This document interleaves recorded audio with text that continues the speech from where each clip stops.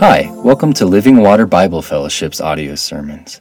It's our prayer and hope that you'll be encouraged and uplifted by the preaching of God's Word. Stick around after the message to hear more about how to contact us.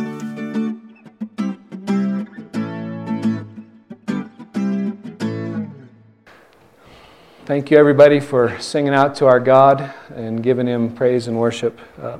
Last week we had Easter Sunday, and we left with the commission of Jesus. He said at the very end of Matthew, he said, all authority in heaven and earth has been given to me. Therefore go and make disciples of all nations, baptizing them in the name of the Father, the Son, and the Holy Spirit, teaching them to obey all my commandments. And behold, look, I am with you always, even to the end of the age. That message tried to bring it home, the idea that Jesus is the Lord of all.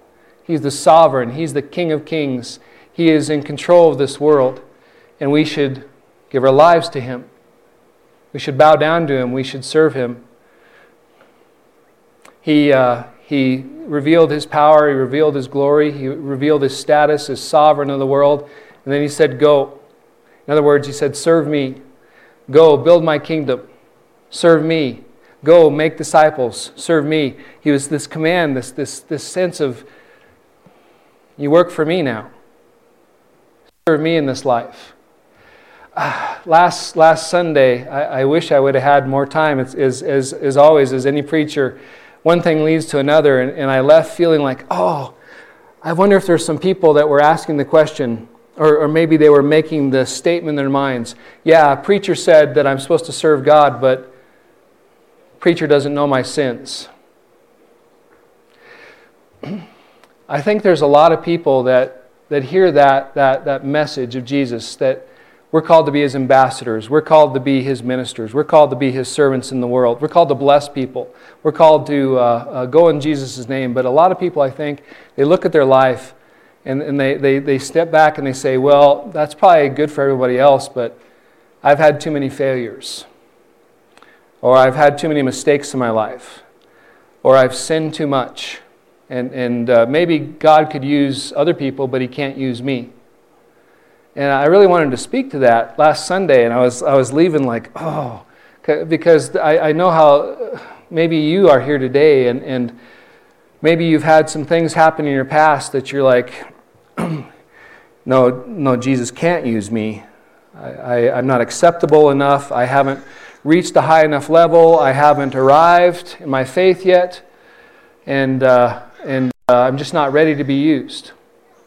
Very interesting, after the sermon in first service, a gal that was baptized in first service, she said she waited years and years and years to get baptized because she didn't think she had become mature enough. She waited years and years to get baptized because she thinks she hadn't arrived. And that happens again and again and again in the church. People that are gifted by God, blessed by God with His empowerment, with the Spirit, they step back and they say, I'm not ready to be used. I'm not ready to be a servant of Jesus. And I tell you, you are. But let me explain why. Another way to say it is, you guys, I don't want your sense of your past to control you, to put you in a box, to tell you that you're not good enough, to tell you that you aren't worthy enough to serve Him, because God says you're worthy enough to serve Him. God has made you a minister of Jesus Christ. One of the values here at our church is that every member is a minister. And so everybody has been gifted and skilled and blessed by God to serve the Lord Jesus Christ. But have you sinned too much? Have you been bad enough in the past that God can't use you? That's the sermon question today. Please open your Bibles. 2 Corinthians chapter 5. We're going to start in verse 11. 2 Corinthians chapter 5, verse 11. Before we read the text for today, I do need to set this up a little bit. It's hard to come into the middle of the book sometimes and understand all that's going on. And if you've done some Bible reading in 2 Corinthians, you might have found it difficult in some ways to understand what he's saying. Because he's talking to a group of people in Corinth that he's making an argument with. And sometimes reading this, we're like, what is he talking about? What is he saying? Well, before he wrote this letter, he wrote a harsh letter to the people in Corinth. There was some people living in sin, some Christians, some brothers who are just living in worldly ways. And he called them out on it. He called them out. He said, that's not right. And so there's a faction in Corinth that he's writing to that's upset with him, that is criticizing him. And there's some, what he calls so-called super apostles, some false teachers that have come into Corinth, and they're adding fuel to the fire and saying, no, he's not a good minister, he's not powerful enough, he's not forceful enough, his preaching isn't strong enough, he doesn't have good speech. There's all kinds of reasons they're giving that he isn't a good minister. And so as we read this, in the context of asking the question, can I minister in Jesus' name? Can I serve Jesus even with my past? Listen to Paul's motives here. And listen to how he senses God's call upon his life and what Jesus wants him to do. So verse 11. Therefore, knowing the fear of the Lord, we persuade others. But what we are is known to God, and I hope it is known also to your conscience. We are not commending ourselves to you again, but giving you cause to boast about us, so that you may be able to answer those who boast about outward appearance, and not about what is in the heart. For if we are beside ourselves, it is for God, and if we are in our right mind, it is for you. For the love of Christ controls us, because we have concluded this, that one has died for all, therefore all have died. And he died for all, that those who live might no longer live for themselves, but for him who for their sake died and was raised. From now on, therefore, we regard no one according to the flesh. Even though we once regarded Christ according to the flesh, we regard him thus no longer. Therefore, if anyone is in Christ, he is a new creation. The old is past. Behold, the new has come.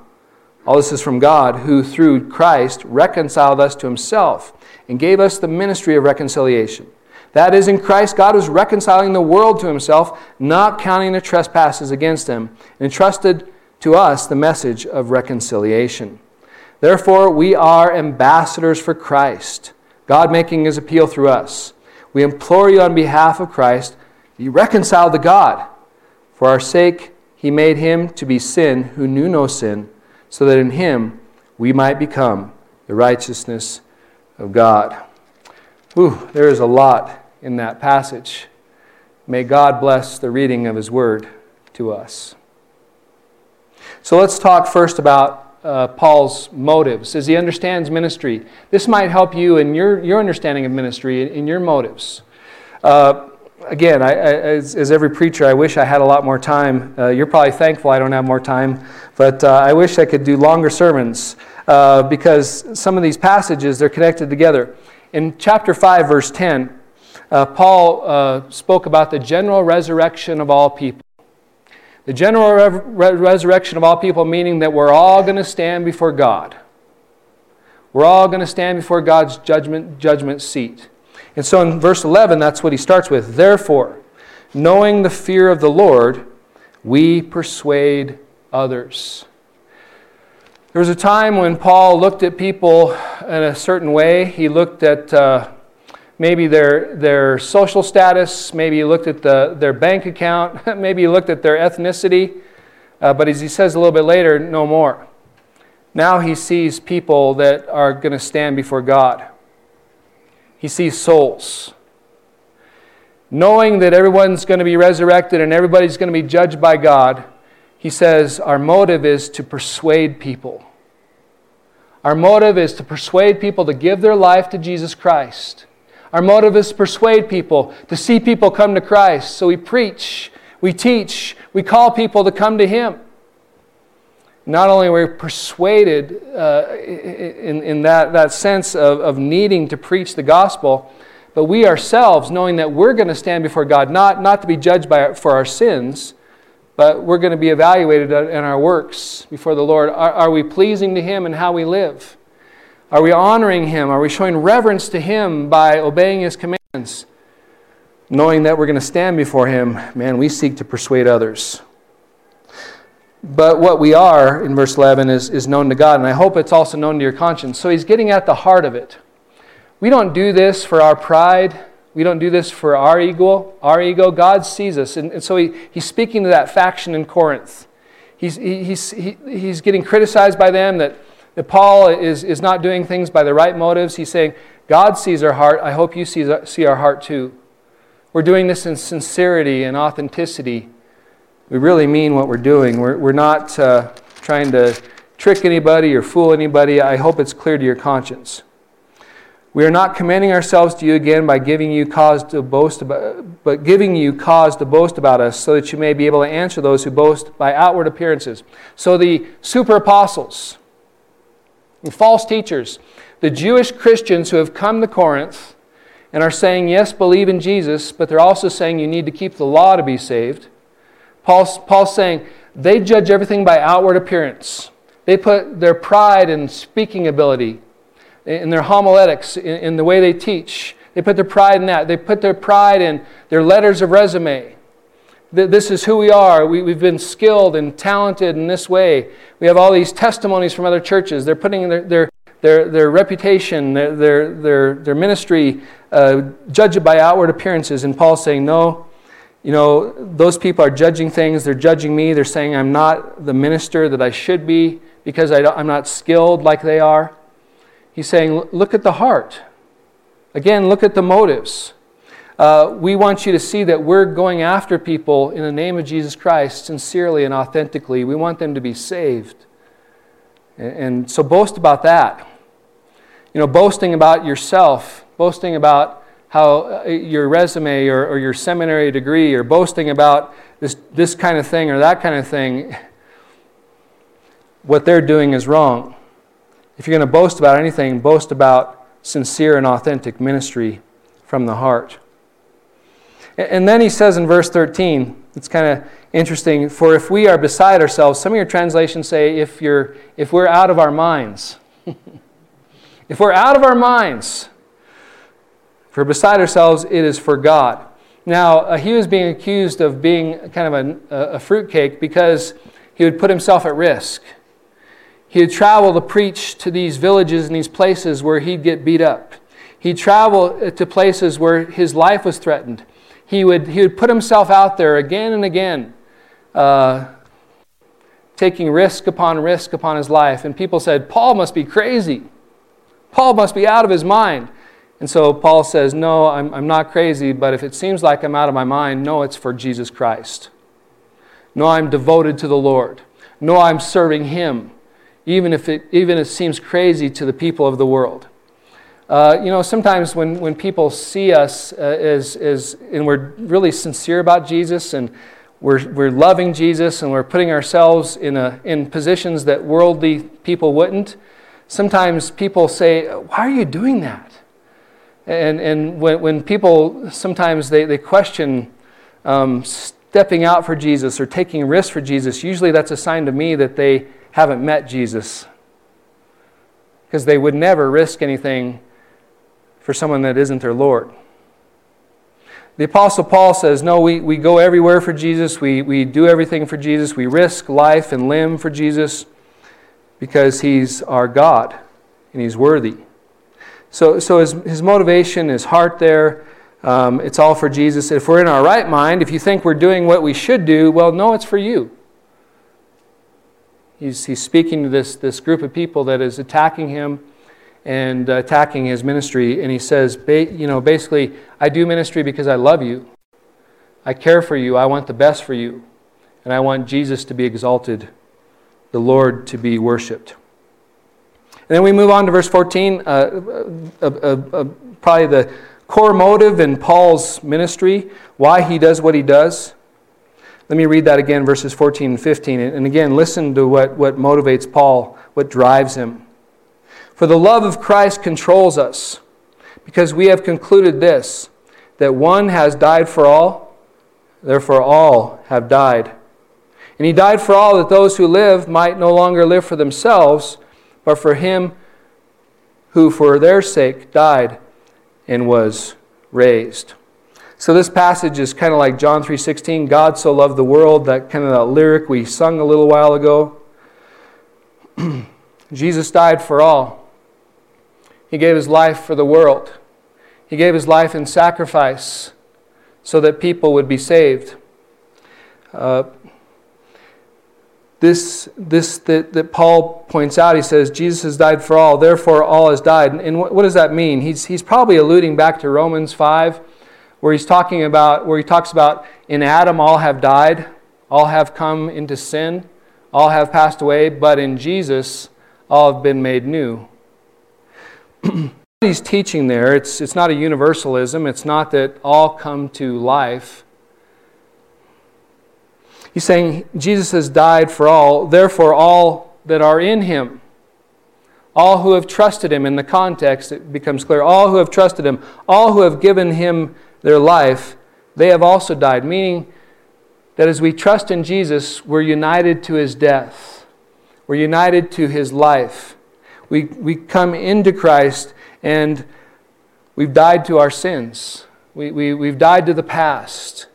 We're free from the past. We're free from the things that controlled us because now we're in Christ. He died for all, that those who live might no longer live for themselves. Now here's the motivation. But for him who for their sake died and was raised. Jesus died for all the believers, all who are in Christ. And Paul's saying, man, we who live now, we who have been saved, we who have been rescued, we who have been redeemed, we shouldn't live for ourselves anymore. We should live for Jesus. His motivation, his logic, like God has given us everything. He's given us freedom from the wrath of God. He's given us freedom from the judgment, the condemnation because of our sins. He's given us blessing upon blessing. He's given us eternal life. He did it through Jesus' death. And if Jesus died for us to give us all those blessings, how can we live for self anymore? How can we live as if we're on the throne, as if everybody owes us everything? How can we live as if the world revolves around us and that everybody owes us everything? No. Now in Jesus, because of what he's done, we should live for him. In our business, in our marriage, in our family, in our school, in all the different spheres of society, we should live for the Lord Jesus Christ.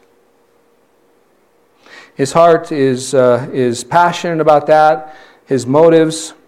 And then he moves into verse 16. And here we start getting into some of the theology and the reasoning why we as sinners who have been saved can serve Jesus. From now on, therefore, we regard no one according to the flesh.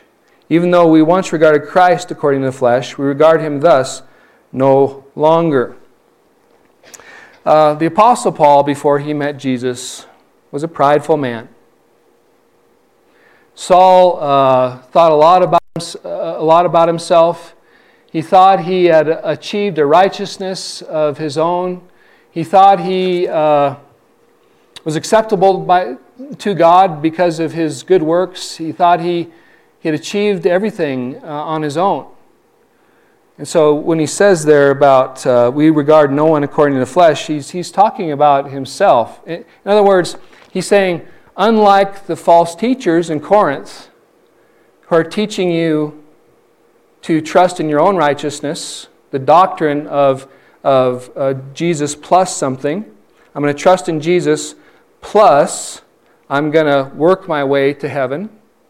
He's saying instead of that thinking, we don't regard things from a worldly perspective anymore, an earning perspective, a living for self perspective. No, we regard things differently now. And let me show you what he's talking about, just so I make myself clear. Philippians chapter 3, please. Philippians chapter 3, verse 2, where he describes what true righteousness is and where it comes from. Now, this is a different letter, of course, but it's much the same people with the same agenda. And he says to them there, look out for the dogs. Look out for the evildoers. Look out for those who mutilate the flesh. So they practice circumcision, and they taught that you are saved by keeping the law. For we are the circumcision. He's talking about Christians who have trusted in Jesus alone, have received the spiritual circumcision, who worship by the Spirit of God and glory in Christ Jesus, and put no confidence in the flesh. That's very important, put no confidence in the flesh. Though I myself have reason for confidence in the flesh. So now he goes down this line. Hey, those false teachers, those false apostles, those super apostles as they call themselves, they're so full of themselves. They put so much confidence in what they've done, what they've accomplished, their pedigree, their history, their heritage. Well, if they have reasons for such confidence, I have more. Basically what he says. If anyone else thinks he has reason for confidence in the flesh, I have more. Verse 5, circumcised on the 8th day of the people of Israel, of the tribe of Benjamin, a Hebrew of Hebrews, as to the law, a Pharisee, as to zeal, a persecutor of the church, as to righteousness under the law, blameless. But whatever gain I had, I counted as loss for the sake of Christ. Indeed, I count everything as loss because of the surpassing worth of knowing Christ Jesus my Lord. For His sake I have suffered the loss of all things and count them as rubbish, in order that I may gain Christ and be found in Him, not having a righteousness of my own that comes from the law, but that which comes through faith in Christ, the righteousness from God that depends on faith. The false teachers, the works righteousness people, they were claiming that they had earned their own righteousness, their own standing with God. They claimed that they had become acceptable to God by what they had done. And Paul says, yeah, I played that game before too. I walked down that path before too. I thought I was all that. I thought I had achieved righteousness with God. I thought I had earned standing with God. And he said, but then I met Jesus Christ. Then I met God. I realized that everything that I thought I had built, all my achievements, all my resume, my spiritual resume, I realized it was all rubbish. It wasn't worth nothing. When I met Jesus, He gave me righteousness. He gave me standard. He gave me peace with God, acceptance before God through His works and through His works alone. And so, going back to our main passage, chapter 5, verse 16, from now on. So what he's talking about there, since Jesus died and was raised, since I was converted, since I became a Christian, when I met Jesus on that Damascus road, I've learned not to regard anyone by outward appearances, by their spiritual so-called resume of their achievements and their works. Even though we once regarded Christ according to the flesh, we do so no longer. So even when before he became a Christian, how did he view Jesus? He said, a Messiah looks like this, a Messiah looks like this, a Messiah does this, but Jesus is not that. Paul judged Jesus as a false Messiah before he met Jesus, because he couldn't conceive of a suffering Messiah, a suffering Savior. He didn't have a category for that. He thought a Messiah was going to be a champion, an all-powerful, conqueror. So we used to judge Jesus by worldly standards, but no longer. Now we see things differently. Righteousness in standing before God does not come through your works. It comes by the grace of God, through faith in Jesus Christ alone.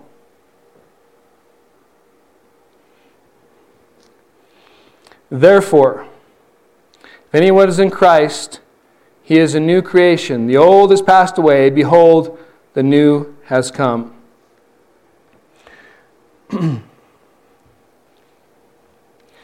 Pastor, I hear what you're saying about serving people and about serving Jesus Christ, but frankly, the things I've done in my past, they were evil and wicked. And Pastor, there's no way Jesus could use me. Pastor, if you knew all my failures and all the ways I've let people down and all the ways I've hurt people, you know that Jesus couldn't use me as an ambassador. Jesus couldn't use me as a minister of the gospel. He couldn't use me in ministry. Paul is saying, yeah, I used to have that understanding too. I used to think that being used by God, called by God, serving God, depending on me being perfect enough or me being good enough. But Paul says, listen to me.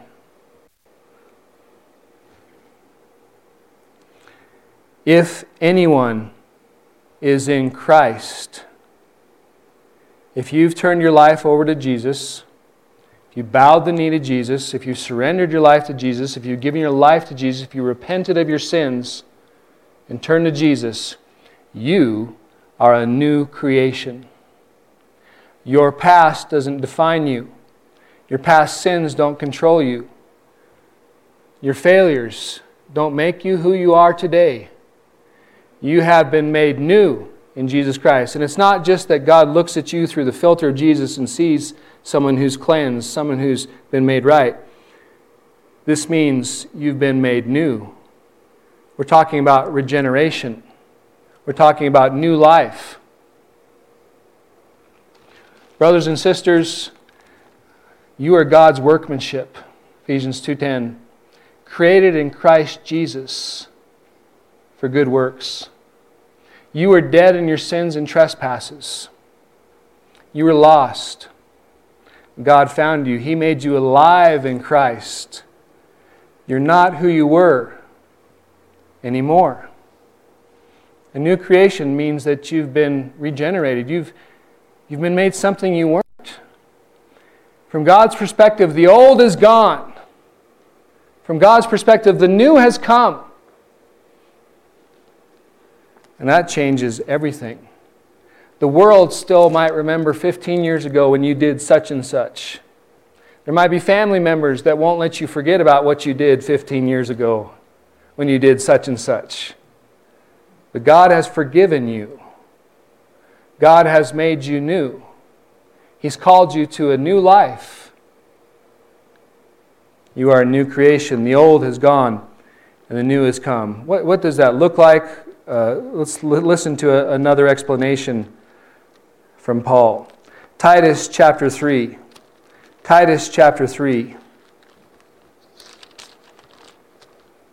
Verse 3.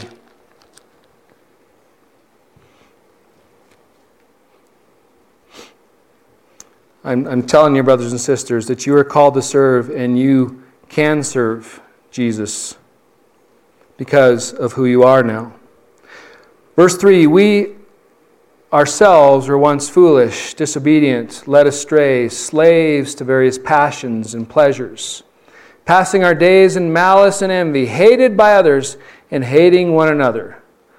But when the goodness and loving kindness of God our Savior appeared, He saved us, not because of the works done by us in righteousness, that's the outward appearance thing that Paul's been talking about, not by our legalistic works, not because we went to seminary and got a degree, not because we were sinless for 3 days or something like that, but according to His own mercy, by the washing of regeneration and renewal of the Holy Spirit, whom He poured out on us richly through Jesus Christ our Savior, so that being justified by His grace, we might become heirs according to the hope of eternal life.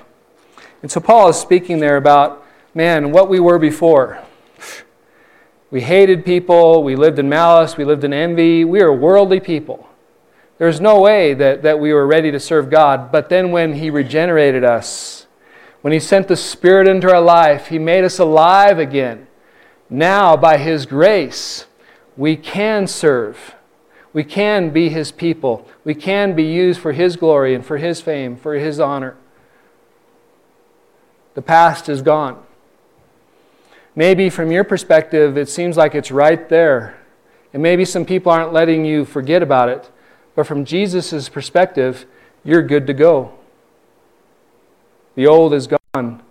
The new has come. And again, to clarify a little bit more, what's gone? Psalm 103. Psalm 103, verse 12. And this, you guys, is a good one to memorize. And again, I did to you Rose last service too, but look up at verse 11.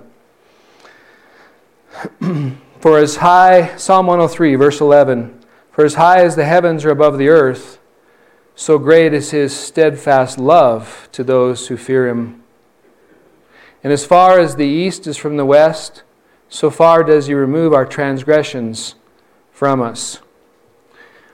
You might feel guilty still. You might feel like you're just a miserable sinner still, but in Christ, God doesn't look at you that way anymore.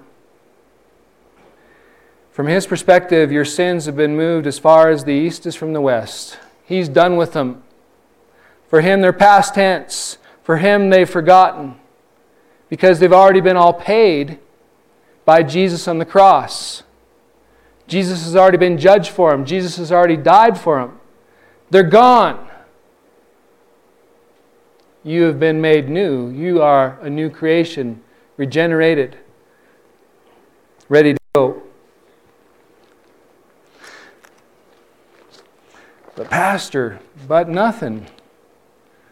Jesus has made you His. He's purchased you with His blood. He's called you to ministry. He's called you to serve Him. There are certain positions, of course. There's some stipulations on church leadership where there's some high expectations for character and holiness. But every person in Jesus Christ is called to serve. We're all ministers of the gospel of Jesus Christ. Verse 18 in 2 Corinthians. Verse 18 in 2 Corinthians. All this is from God, Paul says. Now he's talking again to the Corinthians. Hey, my heart, my motives, my calling, it's all from God. His transformation of me, He's brought me into a new state of being. I'm alive now. All this is from God, who through Christ reconciled us to Himself and gave us the ministry of reconciliation. That is Christ. In Christ, God was reconciling the world to Himself, not counting their trespasses against them, and entrusting to us the message of reconciliation. He has to say it twice so it'll sink in. God initiated your salvation. God initiated your reconciliation to Himself. Reconciliation, the closest word to that is atonement. At one with. God sought to bring you in harmony back to Himself. You were alienated. Before you met Jesus Christ, you were alienated from God. You were separated from God. You pushed yourself away from God in your sins, in your brokenness, in your wickedness, in your evil, your self-centered choices. You pushed God away. But God so loved the world, God so loved you, that He pursued you. God sought to reconcile you to Himself, and His agent was Jesus Christ. In Christ, God was reconciling the world to Himself. In Christ, God was reconciling you to Himself. And I know before you met Jesus, there was times where you didn't want to be in God's presence. You didn't want to be in His holy presence. You would avoid church. You'd avoid people talking about God. You'd avoid being anywhere that was holy or whatever because you felt guilty and you felt ashamed or you felt angry at God or whatever. But God initiated this reconciliation plan, this redemption plan, where He came to you in Jesus Christ. He came to you in His Spirit and He called your name. He called you to be saved. The conviction of sin came upon you when you heard the gospel preached. He brought you to Himself, and He did it through Jesus, the reconciler.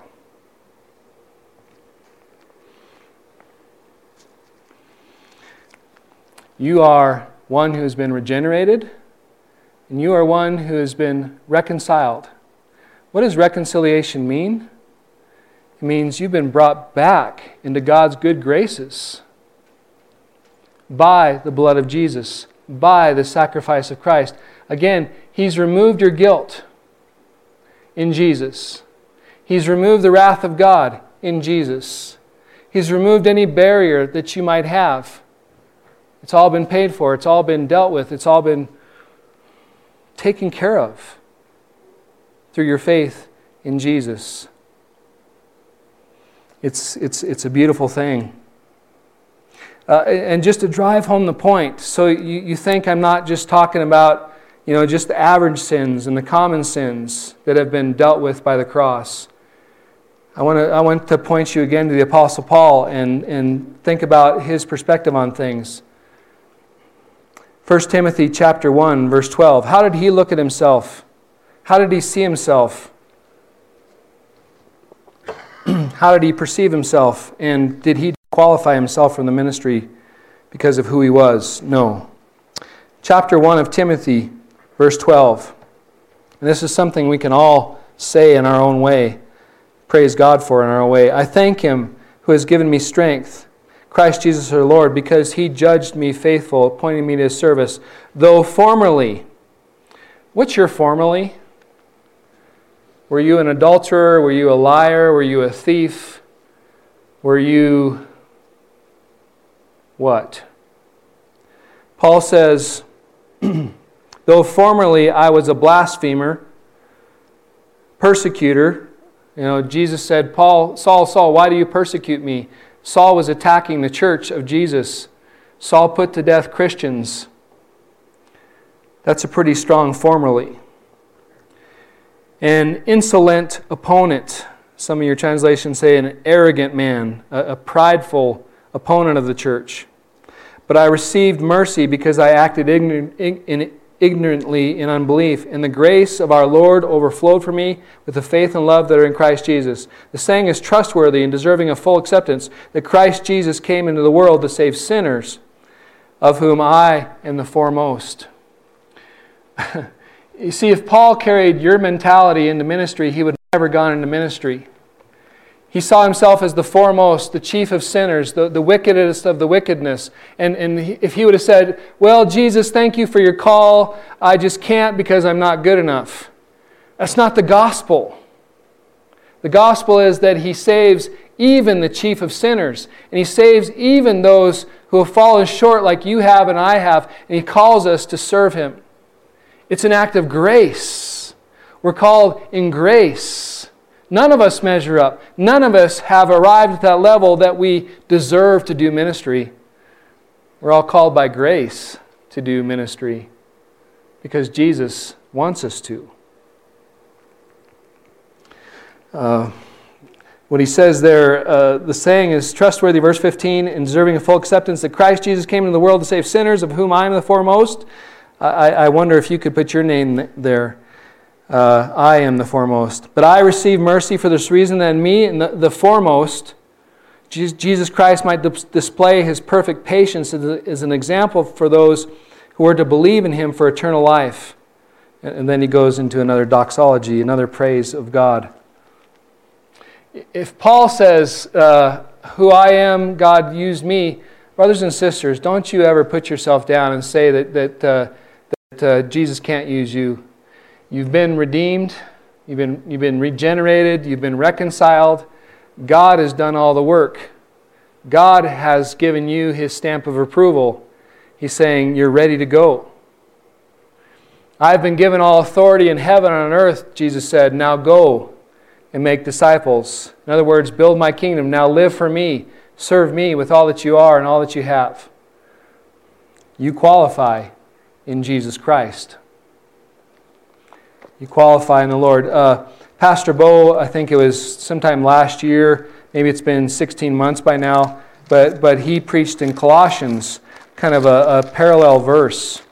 Colossians chapter 1, verse 21, just to drive home the point. Colossians chapter 1, verse 21. Think about reconciliation in your life. And you, verse 21, and you who once were alienated and hostile in mind, doing evil deeds, He is now reconciled in His body of flesh by His death. Jesus was the agent. He went to that cross to bring you back to God. He went to that cross to bring you back to God. Don't you deny Him. He has now reconciled in His body of flesh by His death in order to present you holy and blameless and above reproach before Him.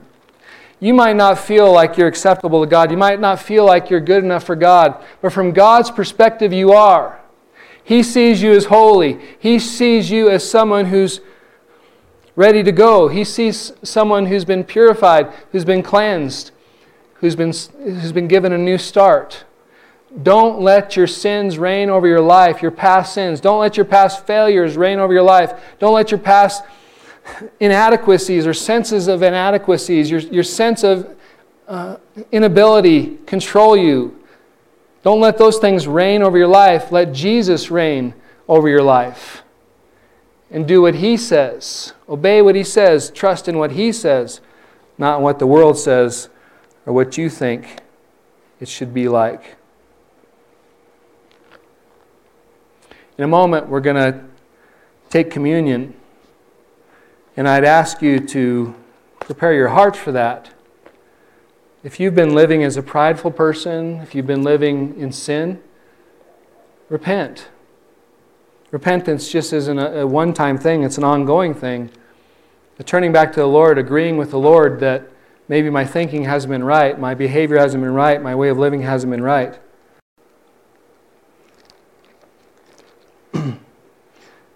Verse 20, and this is Paul in chapter 5, verse 20. But I want you to think about your life this way. Therefore, based upon all that God has done, He's given us a new state, a new status, a new standing. Based upon all that God has done, we are ambassadors for Christ.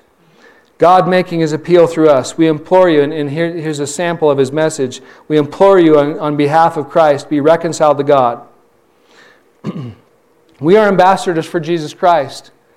And we were lost, but now we've been found. And now we carry the message to people. I was a sinner. I was broken. I had no righteousness of my own that would stand before God. But God reconciled me. He redeemed me. He regenerated me.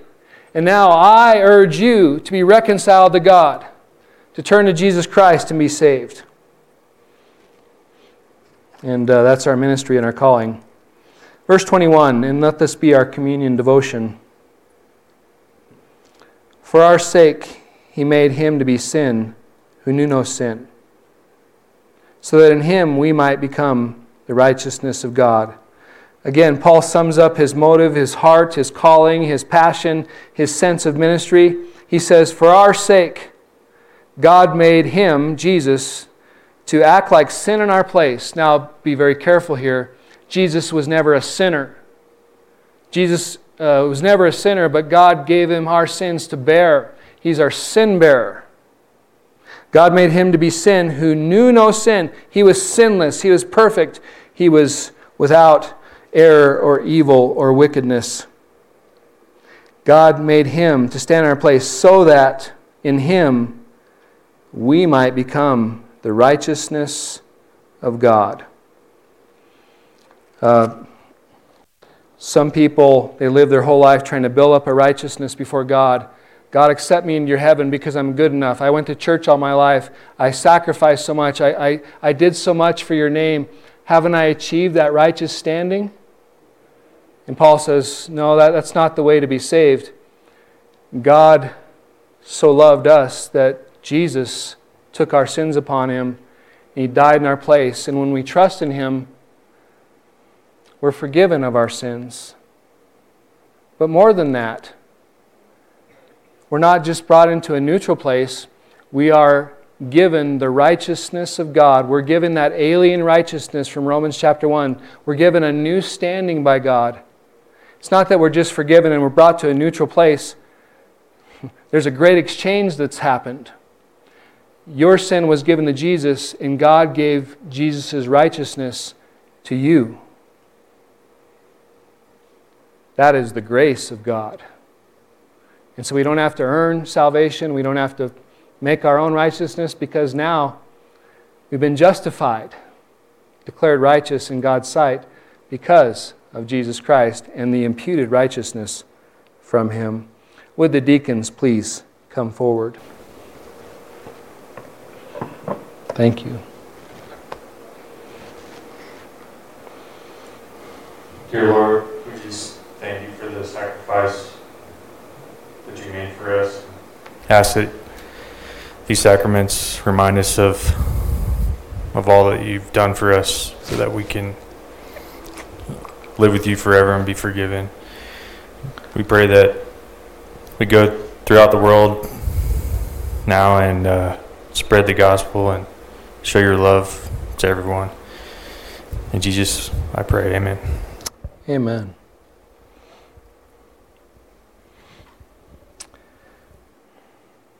So we remember that on the night that Jesus was betrayed,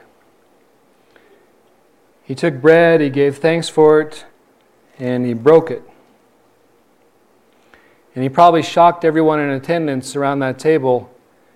He said, "This is my body, broken for you. Do this in remembrance of me."